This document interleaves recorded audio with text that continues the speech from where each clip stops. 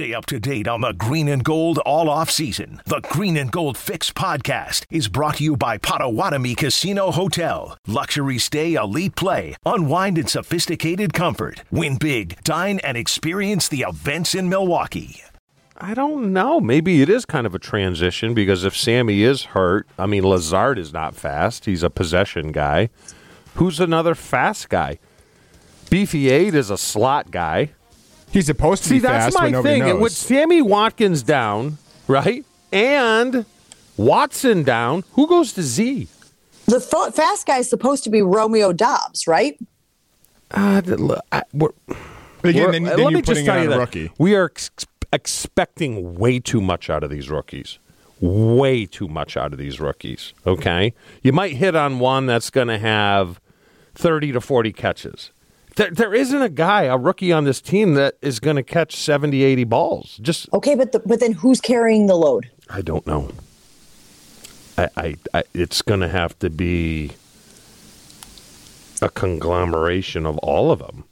I don't, and I hate to say this, and I don't want to say it, and me and Ashton were talking a little bit before we got on the production meeting with you, Jen. Should we start preparing ourselves for kind of a disaster kind of year? I'm not saying it's going to be a disaster kind of year, but me and Ashley were saying through 12 games, Jen, I will be more surprised if they go 8-4 as opposed to 5-7. And that's just because of the talent that Aaron Rodgers has around them. Because, again, we've been hearing, Chew, that this defense is going to be good. They're taking steps. They've added talent, right? But, again, I keep looking at the offensive side of the ball, and I think you're right. We're expecting an awful lot from the rookies. We're expecting an awful lot from guys who have never played in the league, right? We just added 2 guys from the USFL. Who knows if they're going to make the roster? But you got 2 big 6'5" guys out there. It'd be nice to be able to utilize them. It'd be nice to have them as options for Aaron Rodgers, or, as you're saying, maybe even in the blocking game. But man, I'm just looking around going, where are all the catches coming from? Who's going to be getting all of Devontae's catches? Camp hasn't even started. Well, it starts in what? 2.5 hours? 10:45 is first practice. Sammy Watkins is already out. Already out. Big shock. Big shock. And I could see this guy. You know, if they start out kind of stale, taking a dive, it's a 1-year deal. It's guaranteed he's getting paid. I don't have a good feeling. I really don't.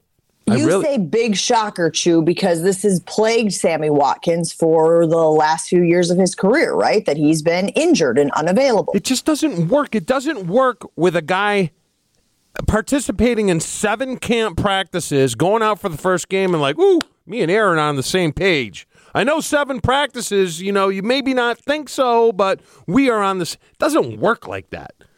It doesn't work like that. You need reps and reps and reps. And I'll go back to Sammy Watkins. If Andy Reid, who I love and trust, and he's right behind Belichick when it comes to best coaches in this league, can't turn him into something, Okay, I got questions. Let me play devil's advocate, which you know is not hard for me to do in this situation, Chew.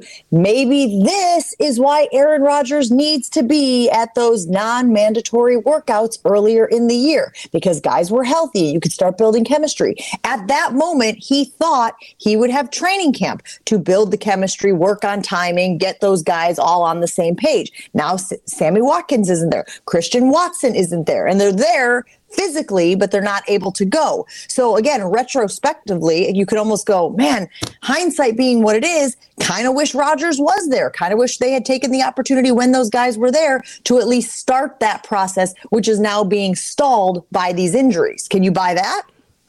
I can. I can just say this, and I know I'm the old guy, get off my lawn, but if someone shows up to training camp with a non-football injury, which is the list he is on, right, Ashy? Yep, that's correct. That's the NFI. Holmgren would go insane. He would go crazy, right? I mean, the camp hasn't even started, and I get Bakhtiari, right? Because there's a previous injury there, and something we don't know what it is. We speculate what it is, but we think it's associated with the ACL surgery a year and a half ago, for a guy to show up that it's not a football, he would just go crazy. I have trouble with this transition from my era to this era. And I don't know. You practice well, Jen, and I've been there. You practice well, you play well. You practice like crap, you don't play well. You know, and I've been in games where the team just, for whatever reason, we didn't feel it during the week and we're forcing it and we're not there. You lose. You lose. And you always hear it the week after, the day after, with the coach saying, it's my responsibility. I didn't get these guys ready to play. You know, I don't think that's the case anymore. I think guys don't get themselves ready to play. Don't blame the coach. The coach is just going along what the system now is. You know, it just chaps my ass is what it does. But I'm just saying, from a standpoint, would you be shocked if they started out 5-7?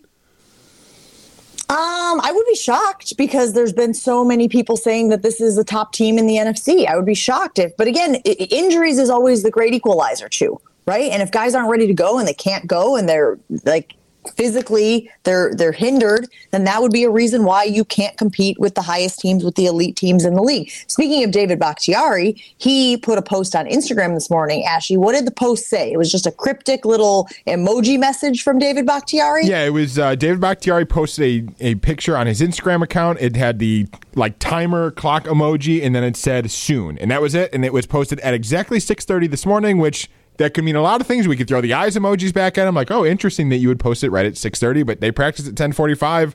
It's very possible he could come off the PUP list today or later today and be everything. Yeah, but fine obviously something happened, right, in order to be on the PUP list, because he's done nothing since January. Done nothing, right? So something happened. He didn't participate in the mini camps.